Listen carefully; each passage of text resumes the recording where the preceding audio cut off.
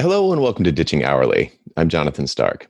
Today I'm joined by a very special guest, Ron Baker. Ron started his CPA career in 1984 with KPMG's Private Business Advisory Services in San Francisco. Today, he's the founder of VeraSage Institute, the leading think tank dedicated to educating professionals internationally, and a radio talk show host on the Voice of America network with his show, The Soul of Enterprise, Business in the Knowledge Economy. Ron has authored 7 best-selling books, including The Firm of the Future, Pricing on Purpose, Measure What Matters to Customers, and Implementing Value Pricing. Ron has toured the world, spreading his value pricing message to over 210,000 professionals. He's been named on Accounting Today's 2001 through 2007 and 2011-2018 top 100 most influential people in the profession. And he's been inducted into the CPA Practice Advisor Hall of Fame, and that was in 2018. He's a faculty member of the Professional Pricing Society, and he presently resides in Petaluma, California. Ron, welcome to the show. Thanks, Jonathan. We're thrilled to be back. Yes, not your first time on this roller coaster, so to speak. Not my first rodeo, as you say in Texas, yeah. Exactly. Well, great to have you back. And you're here to drop a bomb, which I'm very excited. I honestly don't know what to expect, but I know it's going to be good and probably funny. Hopefully a little scary too. Okay, well, sure. Let me drop the bomb and we can go from there. But if you roll this back to 1919 when hourly billing started, and this is literally the 100th anniversary, isn't that exciting? As if the world hasn't changed in the past 100 years, hourly billing prices the inputs. And then, of course, we moved to fixed pricing, I would say, was kind of an intermediate step. And that was basically pricing the outputs, a specific scope of work. Now, it still might have been based on estimating hours in advance or whatever. And then we moved to value pricing, something you and I have been very passionate about teaching. And I call it value pricing 1.0 for purposes of this, which is where you price the customer. Mm-hmm.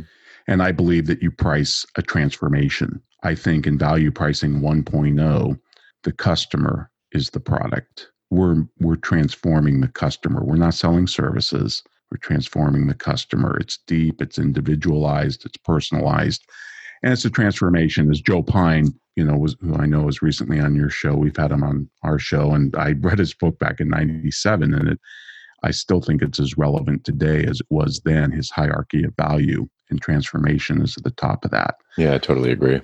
But Jonathan, I think we're now in value pricing 2.0, and this isn't just theorizing. This is a hard macroeconomic trend. I mean, a hard trend. I can look out the window and I can see it every day. And that is it's basically the subscription business model. Now, I've tweaked it a bit for professional firms. I think the model is concierge medicine. And one of the reasons I think I reached out to you is because I heard you say that you have now a concierge doctor. Correct. And I've been doing a deep dive on concierge medicine and reading books and other white papers and research reports on the doctors who have made the transition. And I think in this model, and I don't know what to call it yet, so I'm in new territory here, just like everybody else, feeling my way around, but I'm just going to use concierge practice as a placeholder. What makes this different, and this is big, is you price the relationship and the portfolio. And that's different. So let's define some terms, because there are, I think, a lot of ways I could interpret that. So when you say price the relationship and price the portfolio, can you break that down? Yes. And to do that, I have to give you specific examples. So let me give you one, because there are different types of subscription business models, as you can imagine. Sure. Well, I'll give you 2 of my favorite. Porsche Passport has got a program that started in Atlanta, Georgia. Now it's expanded into other cities, and I think it's going to expand rapidly. There's 2 options, which I think is a pricing flaw, but we could deal with that later. One is $2,000 a month, and one is $3,000 a month. And depending on which program you pick, you're eligible to drive different models within those pricing tiers. I think there's 6 or 8, maybe 10 models in each tier. I'm not sure of that, but it's something like that. There's multiple models in each tier, and it's not a lease, because you're subscribing to it. You're paying this monthly, and they pay for everything except your gas. Everything. Insurance, everything. Maintenance, if you need maintenance, to send white glove out, pick it up, drop off another one. Registration, taxes, all of that kind of stuff. And people say, well, what's different? How is this different from a lease? Because it's not tied to a car. You're not subscribing to a car. You're subscribing to Porsche. Mm. And the reason I think, and this is brilliant marketing, the reason they call it the Passport program is because the customers refer to themselves as citizens of Porsche.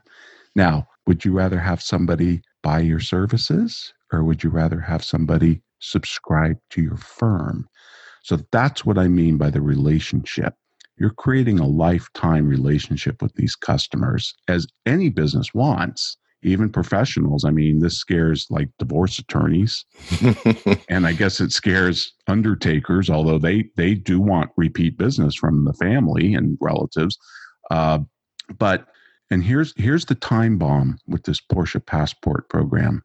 80% of the subscribers to this program are new to the brand.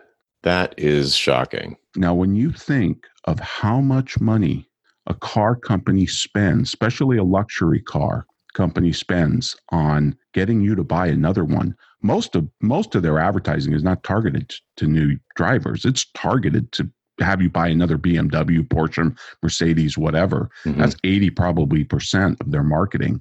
I mean, this is why BMW has a customer experience officer, and they can do it just because they're looking at the relationship. And this 80%, what do you think they're going to be driving for the rest of their life? Yeah, no kidding. Yeah, because the experience of having a no worry, it's like a no lock. Well, it's like Netflix. It's kind of like Netflix for cars in a way, but there's something different happening there. Totally different. And by the way, analysts think that 50% of cars will be subscribed to by 2023. Every major automobile company either already has a subscription program or has plans to put one in place. The only one I know of that's backtracked has been Cadillac. They started it. They found it was too costly. Porsche, on the other hand, has expanded it.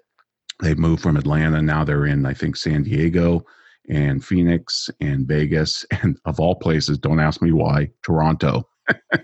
not the greatest place to drive around in a convertible, but and let me just read you a random customer review on Porsche Passport's website. The name perfectly describes how it feels to be a member, a citizen of Porsche enthusiasts, given the opportunity to drive many miles in many models.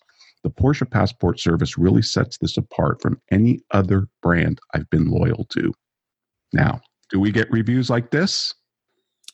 Probably almost nobody does. So the Porsche one in particular is an example of the power of a brand. So the differentiation between, let's just say, Porsche and BMW. Like, you're going to, a certain person is going to identify with one of those and want to be a citizen of that. So where your kind of personal ideology or your personal view, it's like, what is it? Like, it's you just want to be that. It's almost like the kind of person who would put a Porsche tattoo on their arm. Yep, Harley Davidson. Yeah, Harley seems like a perfect fit for something like Nobody's this. got a BMW tattoo on their arm, from what I've seen among motorcycle riders. I've never seen a BMW tattoo of any kind. Yep. I'm sure they're out there, but Harley tattoos is a common thing because they've created a community or a tribe, as Seth Godin would say, or like an in-group. A cult. A cult is another way to put it. Right. So, all right. So let me poke some holes in this, and then you can tell me why I'm wrong. Okay. How's this not a loyalty program? It is a loyalty program. Okay. but it's based on a subscription pricing model. Mm-hmm. And what's great about it is it's not a lease. You can drive unlimited miles. You can switch out as many cars as you want. Hey, I need an SUV this weekend. Guests are coming in. I'm taking them wine tasting, and they'll just drive one out. Yep. You're subscribing to Porsche. If I could, I'd subscribe to Apple. You're subscribing to your concierge doctor. That's a loyalty program. That's what I mean by the relationship. Yeah, my wife subscribed to her iPhone essentially. Mm-hmm. She's got that upgrade plan, right? Ed Kless got that too. Yep. And it's more expensive, like hands down. Absolutely. You know it is, but it's you're buying something different. You're not buying the phone. You're buying the not worrying about not having the old phone. Well, to put it in Michael Munger's term, he wrote this great book, Tomorrow 3.0. He's an economist at Duke University. What all of these things are doing, Uber, Amazon, Prime, Netflix, entrepreneurs are figuring out a way to lower transaction costs. And like you said, it simplifies everything. This is a simplifier model, right? I don't have to deal with any of the hassles of owning a car. I don't want to own anything, right? I mean, if I could. And this is something that Tien Tzuo, who's the founder of Zorro, the software company that handles the subscription business model, does all the back office stuff. And he's also the author of the book Subscribed, which is a fantastic book, by the way. We had him on our show. So we have a show in the archives with Tien. It's out of San Francisco. And he says in the book, in 5 years, you won't buy anything but to subscribe to everything. Now, I don't buy that, Jonathan. I could sit here and poke holes in that all day. Sure. But what I do buy is in 5 years, you'll have the option of subscribing to nearly everything. Mm-hmm. And every business will have to deal with that fact. Right. And if you don't, because what you're doing when you subscribe, what you're doing with your concierge doctor is you're lowering transaction costs. It's just hassle-free. You can telemedicine with them. You can send them pictures. You can email them. You can text them, for crying out loud. Yeah. That's not going to happen in a traditional medical practice because the insurance companies don't reimburse for any of that. Right. They only reimburse for face-to-face visits. That's it. Mm-hmm.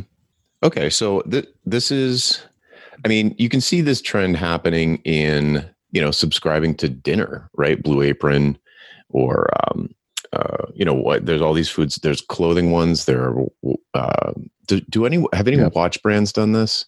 Because like the ones that I've seen so far are kind of like aggregators where they're not the brand. They just have collected, there are luxury watch subscription packages where you get like a new watch every month, but it's not like a Rolex. It's a different, it could be all different ones. Right. I haven't seen that for watches, but I'm sure there is. I mean, there's underwear, for crying out loud. Somebody just sent me one on underwear. Socks. There's wine in a box, fruit of the month, beer of the month. There's even dog bark, treats for your dog on a monthly subscription. I thought it was rent a dog. Rent a different dog every month. So yeah, it's a hard trend. I mean, if you just want to look at this on a macro basis, let me just give you two statistics.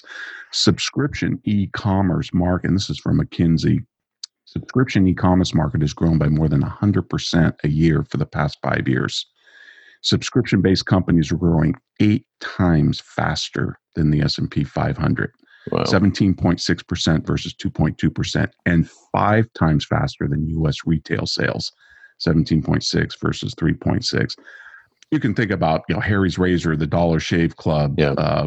You can think about Google just buying Fitbit, right? And they paid $2.1 billion for Fitbit. And they basically, what did they get? They got something like 18 million or 28 million active users, even though Fitbit has sold something like over 100 million watches. But as Tien Tzuo points out in his newsletter, he said, the technology, Google doesn't care about their technology. They have a ton of technology. They're buying active users. Right. And for $75 a pop, by the way, and you mentioned Blue Apron, he points out Blue Apron spends $400 to attract an active user. So Google got a great deal. Right. And so for a professional practice that is just sitting there selling services and doesn't have a group of active users, of citizens, of members, of tribes people, whatever you want to call them, what's its value?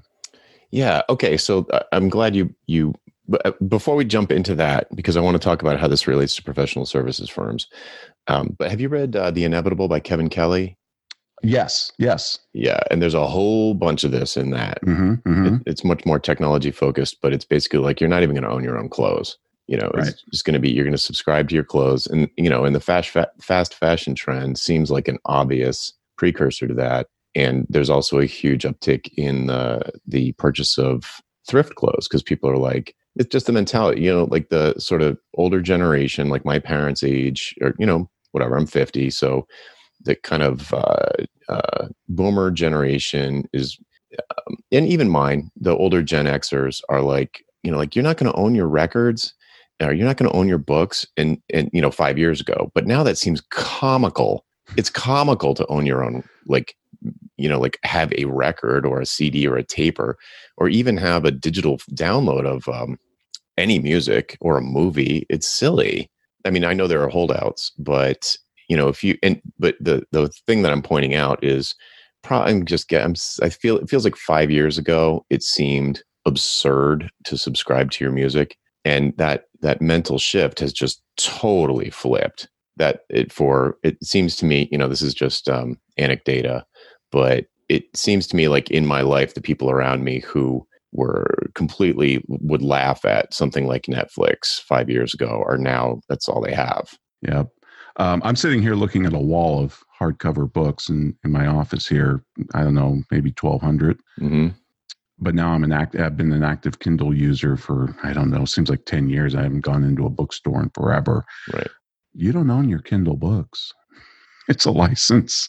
I mean, if Amazon goes away, I'm screwed. I mean, Microsoft books went away, but they actually gave people refunds, I believe. Huh. Yeah, I mean, it does when you look around. I mean, I'm old enough to remember lugging thousands of albums from one apartment to another apartment. I don't miss that. I don't think. Yeah, no kidding. I never. This is why I don't move. Mm-hmm. These books are a pain. But Jonathan, I know you play the guitar. Correct. When we teach this, Ed Kless and I taught the subscription business model, and we did a 2-day workshop. So we have time to do exercises. And one of the exercises is, why would you subscribe to a roof, a refrigerator, a drill, a guitar? Mm-hmm. And there is a company, and forgive me, I've been blanking on their name. I don't know if it's Gibson. It's not Gibson. It's somebody else. But he basically you can subscribe to a guitar from this outfit. But he's bundled it with like online education, because what he found was people go into a music store all excited. They want to learn how to play. They buy a guitar and they give up. Then they'll never be a customer again. He has now a vested interest in your success playing the guitar. And so that's what I mean by the relationship. There's a lot of things that go into that, but it is pricing the relationship, not the customer. And that's a subtle difference, but it's big, actually. It's important, right? Because if back in the day when I would go in and like have my paper route money and go and try and buy my first electric guitar, Al Trombetti was like, sucker, here you go. Have fun with that. But if it's a huge difference. If he was like, all right, son, that's not the right guitar for you. You should get this one. It comes with lessons like you said, I'll be buying strings and guitars from that guy for the rest of my life. I ended up sticking with it, but how many people actually stick with it? Right. I'm sure it's a very small percentage. So that's a huge difference. And it's like for the seller, it feels like a small mind shift difference. It's not like a huge mind shift difference. What's interesting about these subscription models, and this might even push against Joe Pine's transformation. I still think you could consider this a transformation, so it fits. But the businesses that have a subscription model have customer success units. It's no longer about the customer experience. Mm-hmm. Yeah, of course you want a great customer experience and you want great service. That's kind of going to become, I think, a table stake. Yeah. What you want to make sure is your customer succeeds. Right. They have a Fitbit. You want them to be healthier. If they have a concierge doctor, you want it to prevent problems, less hospitalizations, less diseases, maybe less medication. By the way, all that's happening in with people that go to concierge practices, and pharmaceutical companies have noticed it. That, hey, these patients of these concierge doctors are taking less of our pills. They're healthier. They're healthier. That's right. And that, this is a hard macro trend. This isn't theory. Do you think it's generational? Do you think that like younger generations are going to be more? It seems like there's a trend where ownership is viewed as wasteful and raises all kinds of privacy concerns. This is very complicated. It is. And I don't, I'm one of those that kind of hates the whole Gen X Z, Y, I look, we're humans, and one generation's been complaining about the other generation forever. So there's nothing new there.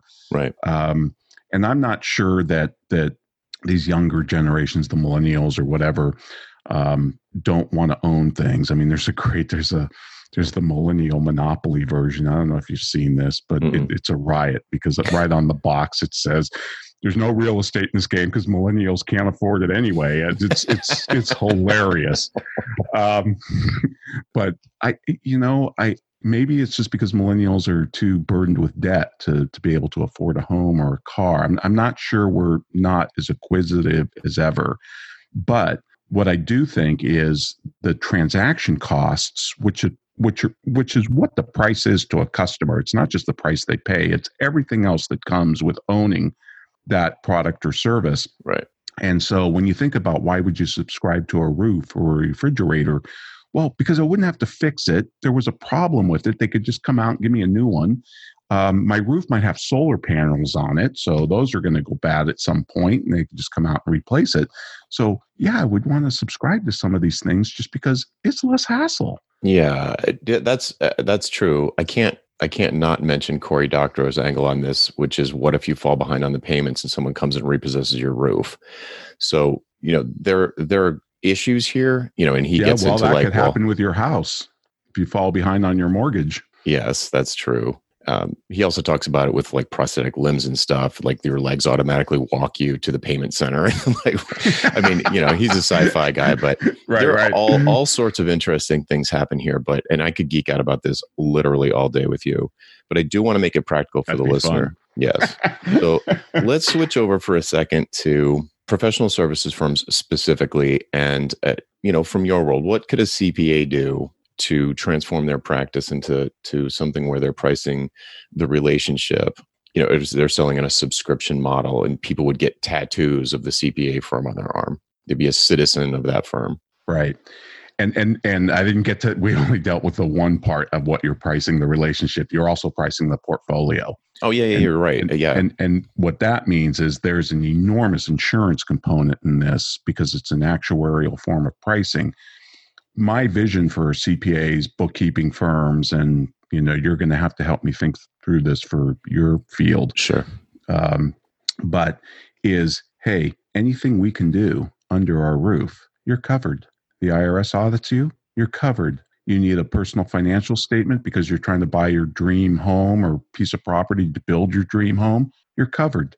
We're just going to charge you X amount per year, probably paid monthly, and whatever we can do. You need your books done, you need your audit, you need your tax return, you get audited, anything. Now we can wrap advisory services around that. We can have different tiers. I'd still want to offer options, just like Netflix does, right?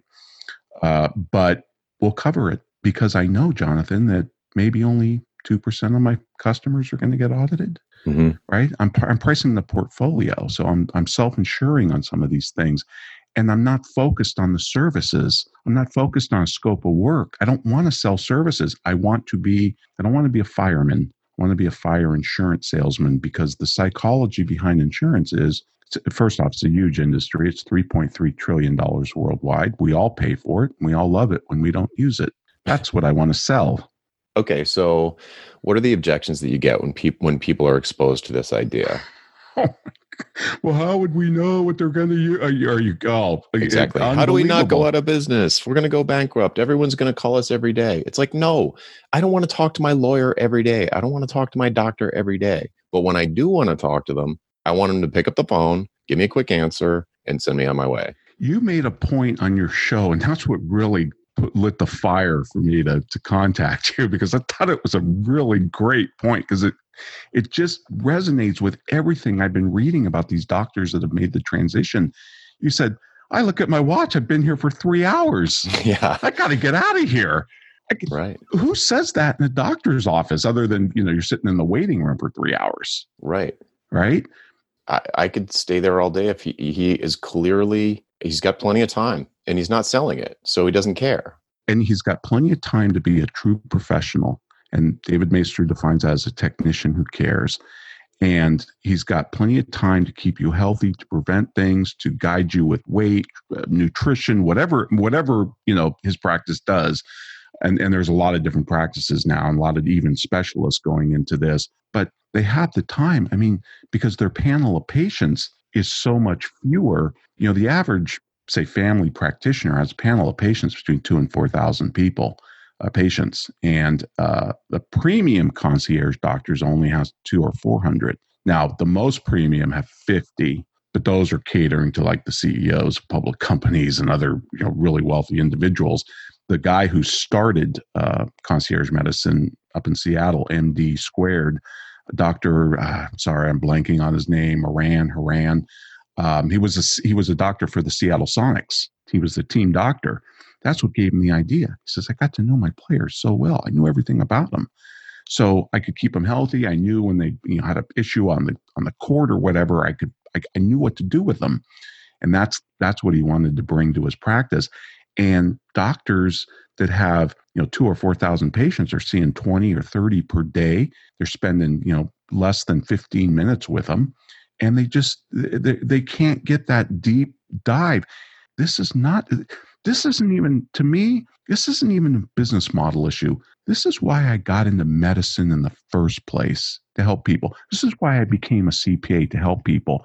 This is why I became a programmer or a marketing person in an ad agency, to help businesses. You can't do that if you're too busy. You've got, that's the big problem with a lot of firms. They're too busy. They have too many customers, and that gets major pushback. Because I've never been a growth for the sake of growth guy. I think growth for the sake of growth is the ideology of the cancer cell, not a profitable, sustainable business. I mean, Porsche and BMW are the two most profitable car companies in the world, bar none. I mean, nobody's even close. And their market shares are rounding errors to Toyota and GM and everybody else. I mean, and I don't know if you'd call this a lifestyle practice. I don't think it's just about lifestyle. I think this is why people became professionals in the first place, to have that deep relationship, to know everything. And why can't we just do whatever it takes? Now, let me just, I'll say one more thing about how I envision this for like a CPA firm, because that's the world I kind of live in and grew up in. You'd have fewer clients or fewer customers, and your prices would probably be 5 or 10 times higher. So unpack that a little bit. What do you mean 5 or 10 times higher? I mean, how can you even apples to apples it? 5 or 10 times higher than your median right now. I mean, first off, you'd have to analyze your customer base and try and figure out, this goes back to strategy, positioning, and your purpose, right? What kind of customers do you want? I think this is much easier to do if you're specialized, by the way. Oh, yeah. So we can talk more about that. But I mean, if I look, I've had conversations with people because I freaked them out about this. And I say, okay, let's analyze your practice. Let's look at your smallest customer and let's look at your biggest customer in terms of revenue. Now, the smaller the firm, the tighter that range, right? If you have a bookkeeper, you might have, the small end might be $500 a year or whatever. And their biggest customer might be $12,000 per year. Well, they're going to have to make a decision what kind of customer they want to serve in the future. And my guess is probably not going to be at the $500 level. Now, it could be. Some of them do like working with the smaller ones, and then they're going to have to lop off the big ones. But they're going to have to make a decision about that, and then probably charge that $500 person more like $4 or $5 grand a year. And that freaks a lot of people out. Oh, customers will never pay that, blah, blah, blah. Mm-hmm. No, they would pay it because, and here's a nugget. It's easier to differentiate your firm at a higher price than a lower price. Yeah. I mean, that's obvious to me, but I've said, yeah, like it's obvious to everyone. I mean, if you have a higher, if you are charging more, you can actually change, you can change what you do. You can change what you offer. It gives you so much more wiggle room and latitude to actually be different because you're not operating under razor thin margins like everybody else. You can spend 3 hours with a patient in your doctor's office. Exactly. You can be different, right? Yep. I mean, that's it. That's what I mean by the relationship, but also the portfolio.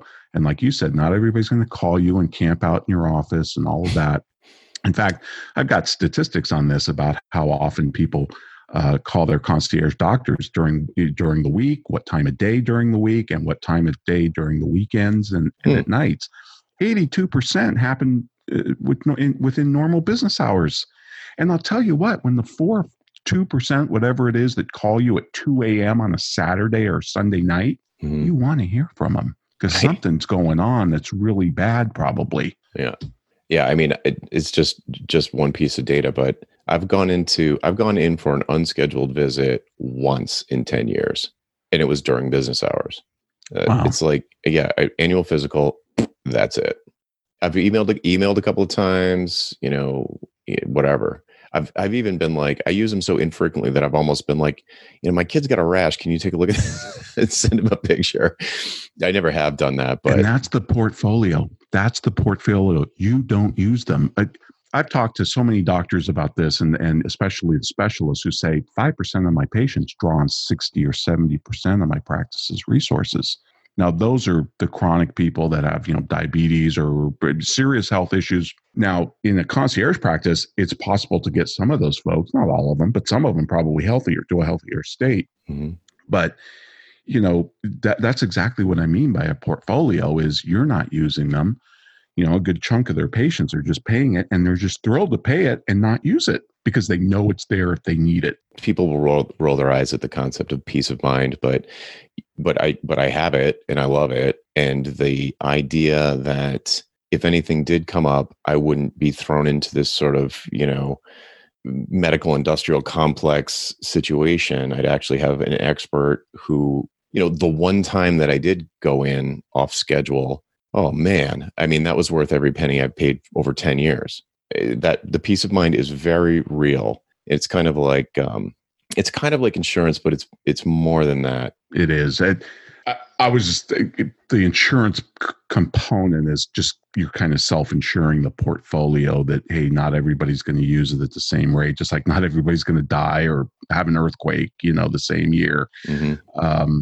So there's an actuarial component to that portfolio. And to translate that to English for software developers, correct me if I'm wrong, but what you're saying is that of the group of customers that you have, your overall customer group, certain ones are not going to use it all, and they're going to be perfectly happy with that. And you need to kind of balance out your portfolio as the seller so that you're not feeling like you're losing money, and that it's fine that, like, if everybody started using my doctor's service the way the most high intensity people do, that would be a problem.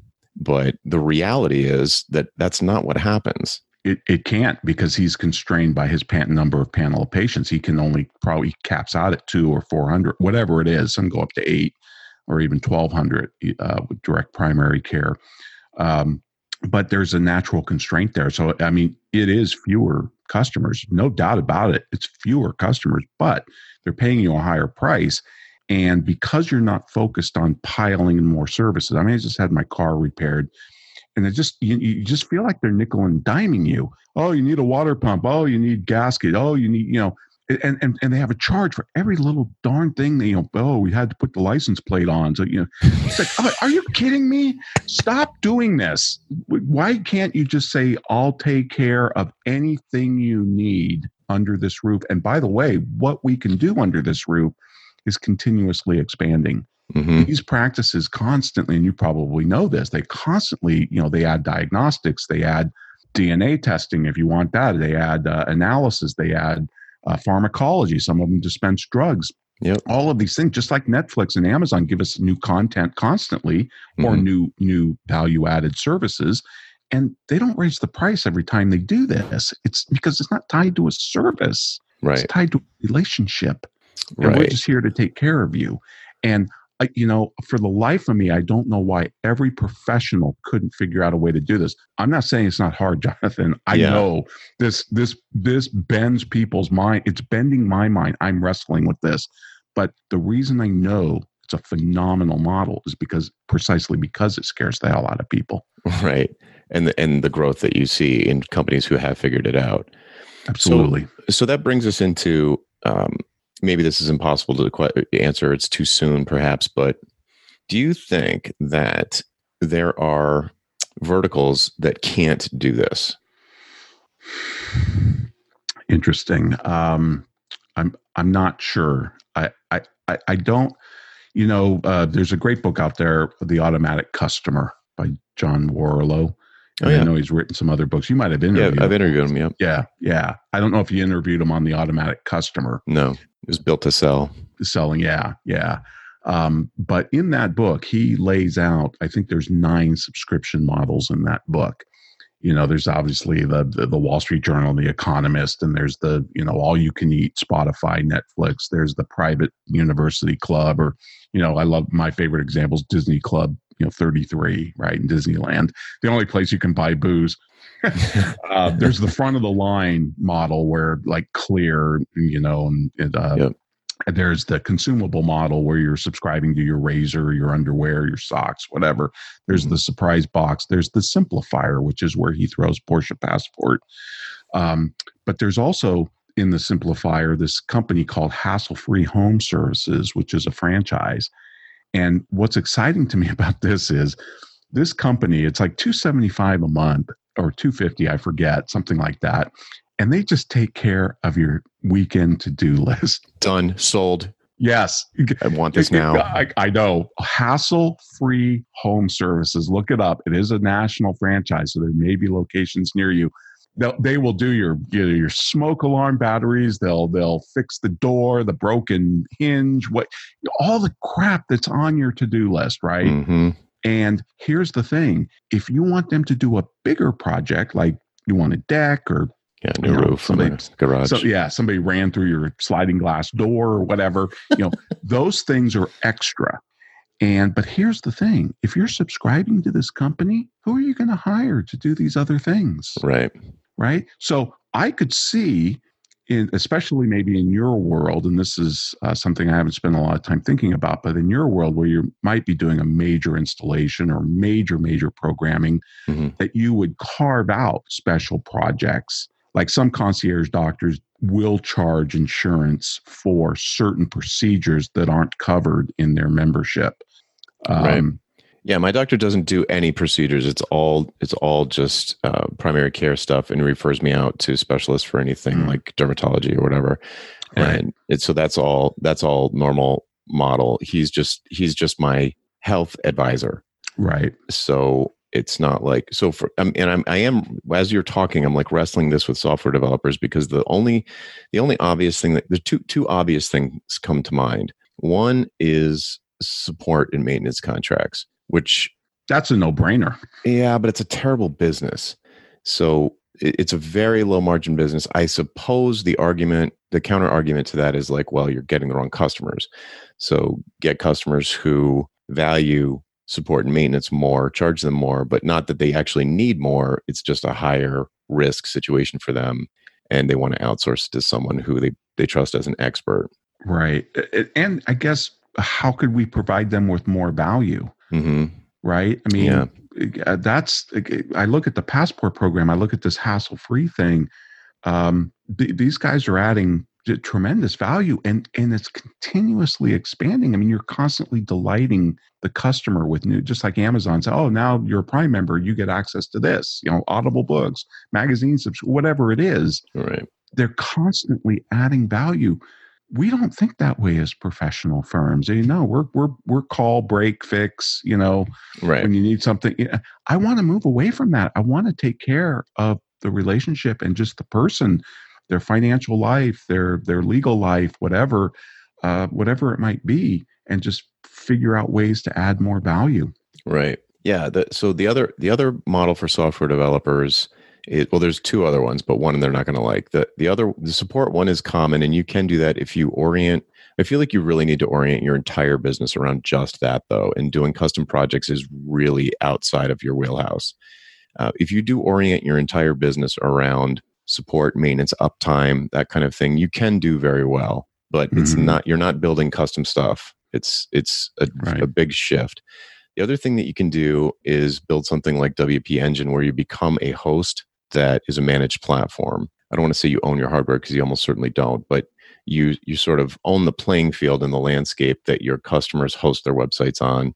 So you can make promises that other people can't make because you created the whole.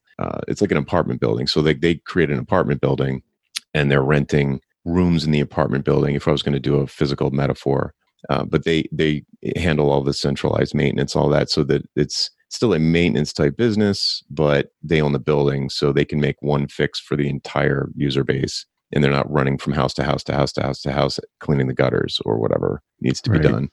So that's another model. And then the third one is one I've done for years, but it doesn't involve any software development. It's just software expertise, which is a true advisory retainer model, where I'm like the doctor who doesn't perform any procedures, but when someone comes along and they feel like they need a procedure done, I consult with them. I'll either say, no, you don't actually need a procedure at all, or you need a different one than you thought. And here's someone that can do it for you. I trust them. I pre-vetted them. You pay them directly, or you deal with them.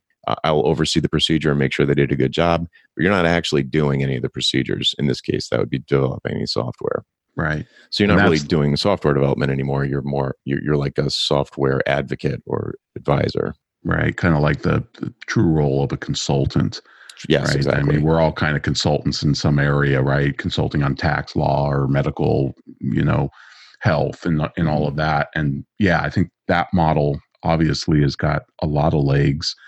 And I also think that you can carve out certain procedures and charge more fee for that particular service, like this Hassle-Free Home does. But with professional firms, I'm not sure why you can't do an all-you-can-eat. I know that freaks people out, but yeah, why wouldn't we? Some year. I think it goes back to the accounting mindset, and I blame our profession for this tremendously. That we need to make a profit on every interaction, or we need to make a profit on every job or every customer. And this is also what I mean by pricing the portfolio. No, you don't. You need to maximize the profit across the entire portfolio. Right. If you've done a good job pre-qualifying the customer, identifying the customers that you want to take on, using price as a way to, keep out the tire kickers and the low or the underperformers or the low value customers. If you do all those things, then just like a dentist, why wouldn't you just say, look, you got a problem, we'll take care of it. You need a crown, you need whatever. We're here for you, whatever we can do.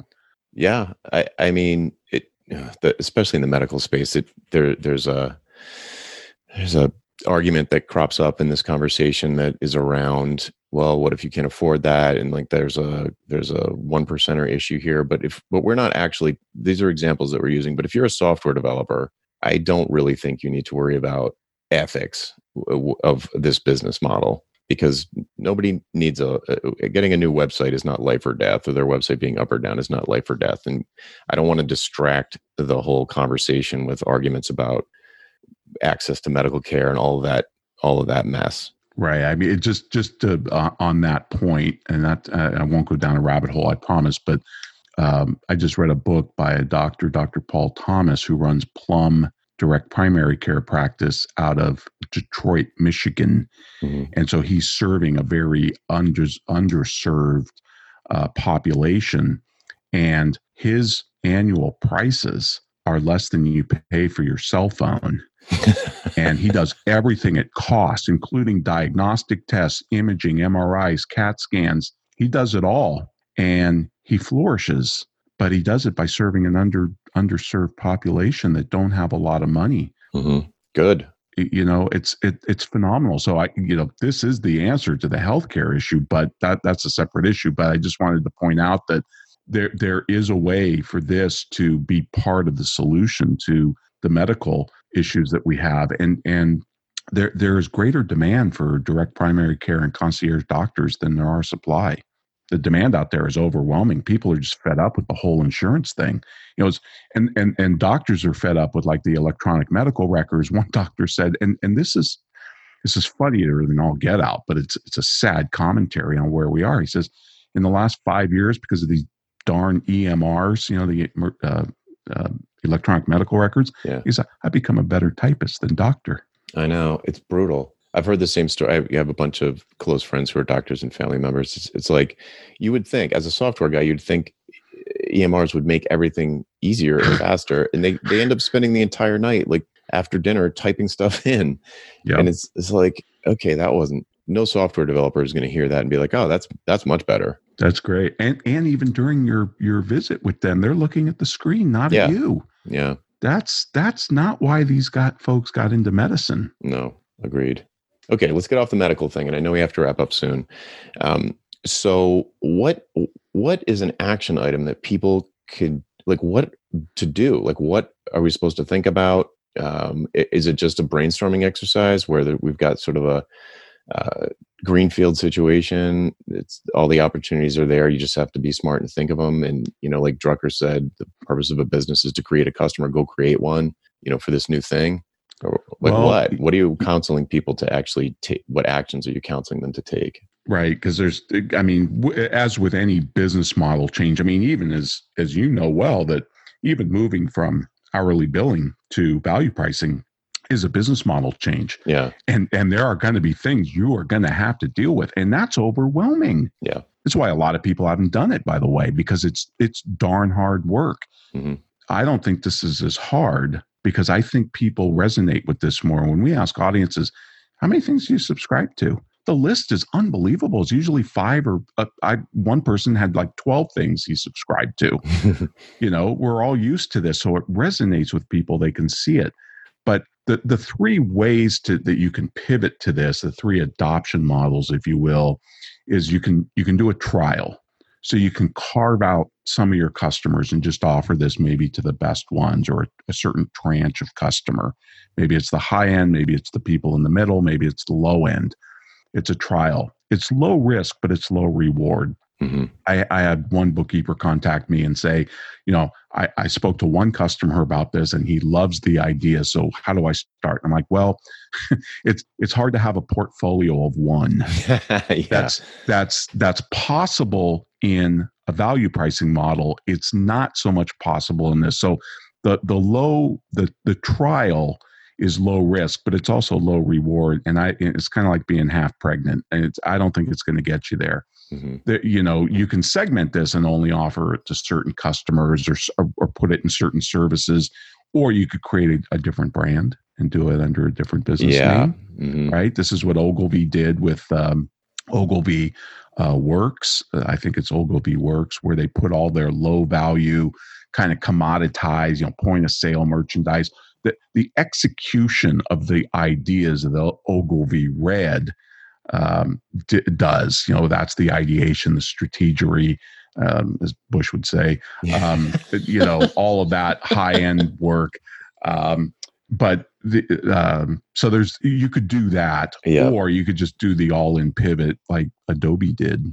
Yeah, I was going to mention Adobe earlier. That was widely despised, but I'm sure they're doing a lot better.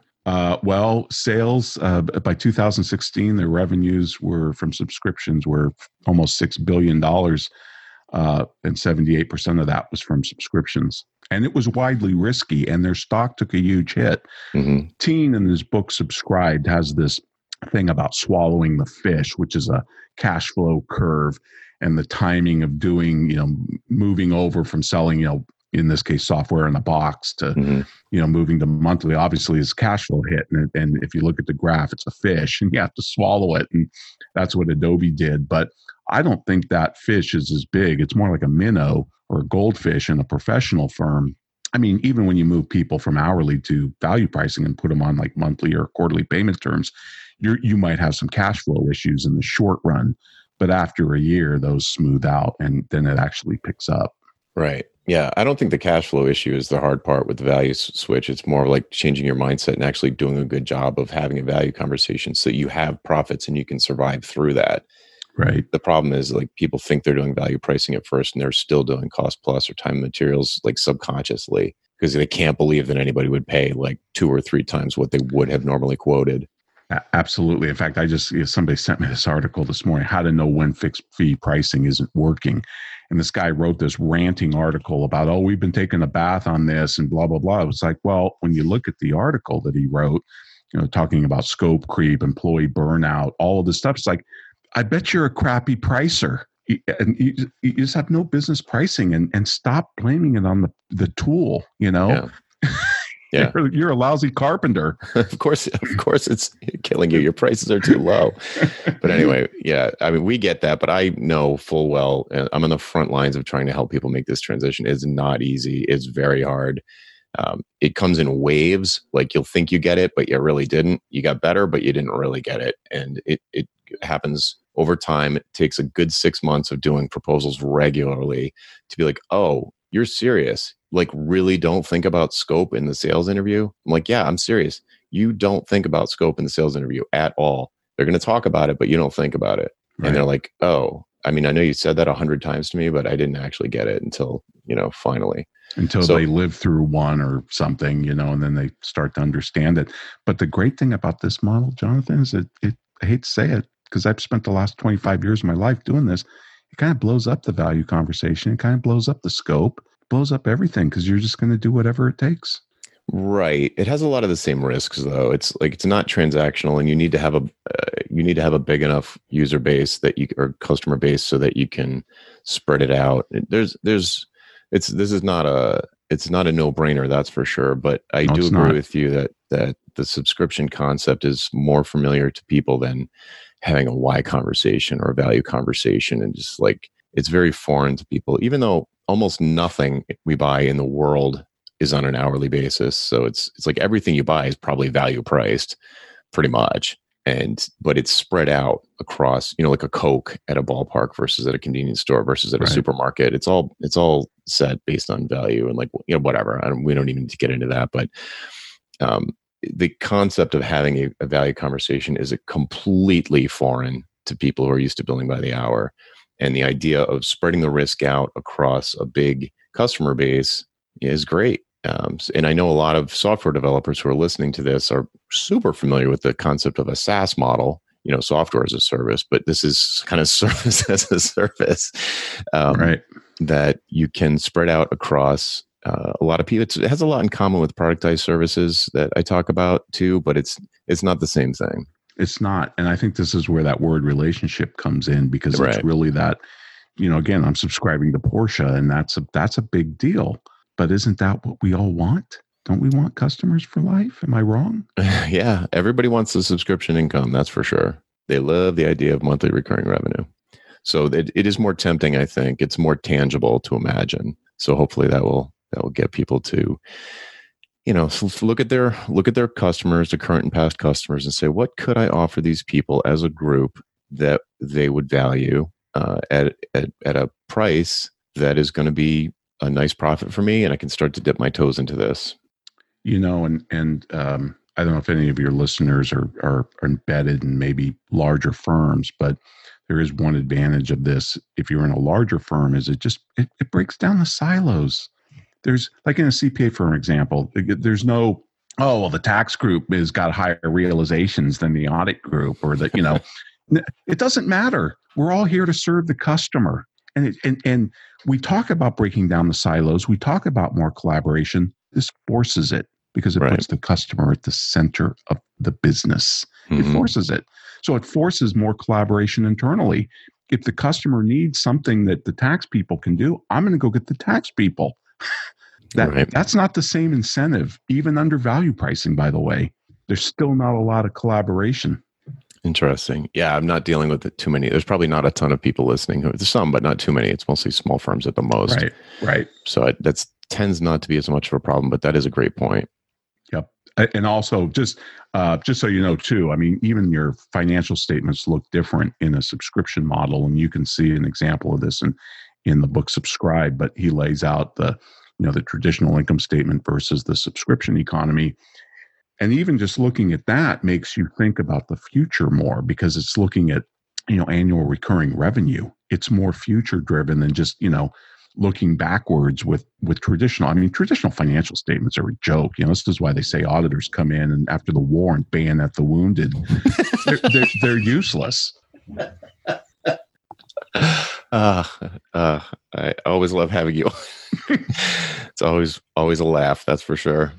Well, this is great. I love this. It's a lot to chew on. So where can people go to find out more about you and your thoughts on this subscription revolution? Well, Ed and I on the souloфenterprise.com, which is my radio show that I do every Friday, we've actually done 2 shows, part 1 and part 2, on the subscription economy that you can find on the archive page.